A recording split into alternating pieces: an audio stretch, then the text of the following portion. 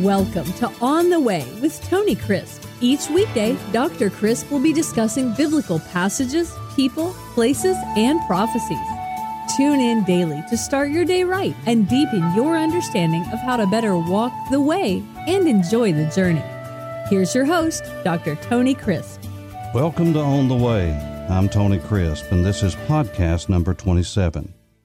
In podcast number 26, I introduced the concept of spiritual warfare as laid out by the Apostle Peter. And I am giving you, over the next couple of podcasts, arrows of the adversary and how we overcome them. The moment you and I are born again, when we are saved, we become a part of the family of God. Since Satan cannot destroy, cannot hurt, cannot harm in any way God, who is sovereign and the Creator, he does what we would expect him to do if we just thought about it. He goes after the children. Now, as a man, as a father, as a husband, I can tell you, if you want to say things about me, that's one thing. If you want to harm me, that's one thing. If you want to hurt me, that's one thing. But when you start harming the apple of my eye, my wife, you start harming my children, my offspring, then that's when we're going to go to war. Because you see, if you want to get at me, what you do as an enemy is go after my family, those that I love the most. And this has been a tactic of the enemy down through the ages and still is today. This is why we are at war from the moment we become disciples of Jesus. Our enemy is the devil, his demons. Yes, they do exist, and Satan is real. And even though he is not omnipresent, he is not omnipotent, he is not omniscient, because he has studied human behavior along with millions of his demons down through the thousands of years, he pretty well knows where our fault lines are. And so he strikes us. And three of those fault lines are arrogance, anxiety, and apathy. They will absolutely paralyze the child of God. And all of those have remedies that God's given us.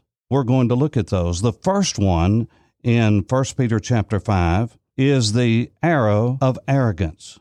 Pride always comes before a fall, and it came before the fall, the original fall.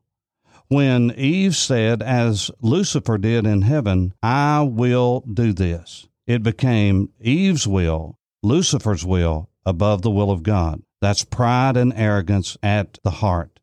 And so what Peter does is he deals with the shield. Whatever the arrow is, God has a solution. God has a shield for that. He says in 1 Peter chapter 5 and verse 5 that we are to submit ourselves one to another. Yes, all of you are to be submissive one to the other and be clothed in humility, because God resists the proud, but he gives grace to the humble. So here is the antidote or the shield for arrogance. It is to humble ourselves. Because verse 6 says, therefore, and anytime you see a wherefore or therefore in the Scripture, stop and ask yourself the question, what is that wherefore or therefore? Therefore.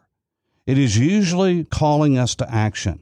It's usually giving a result or a purpose. And so he says, therefore, humble yourselves. Since this is true, pride is a part of our lives, and we have to resist it all the days of our lives. Therefore, humble yourselves under the mighty hand of God, and in time he will exalt you. In other words, God will give you victory.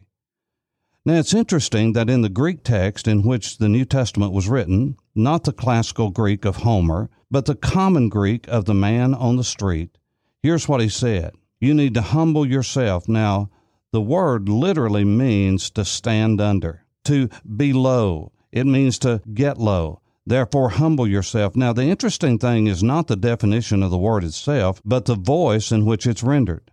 You see, in English, we have an active voice, and that is the person who is the subject is doing the active. Passive voice is the subject is being acted upon. But in Greek, there was a middle voice, and it is only used in our language in a reflexive way. Therefore, humble yourself is always in the middle voice. The command to humble ourselves is always in the middle voice. The expanded translation would be, humble yourself. In other words, it is the voice of personal responsibility. And all the things I'm going to be talking to you about are in the middle voice. That is, humble yourself. God will humble us if we will not humble ourselves. It is not our responsibility to humble someone else, to make someone else low. We are experts at that, but we're not experts at doing it for our own lives.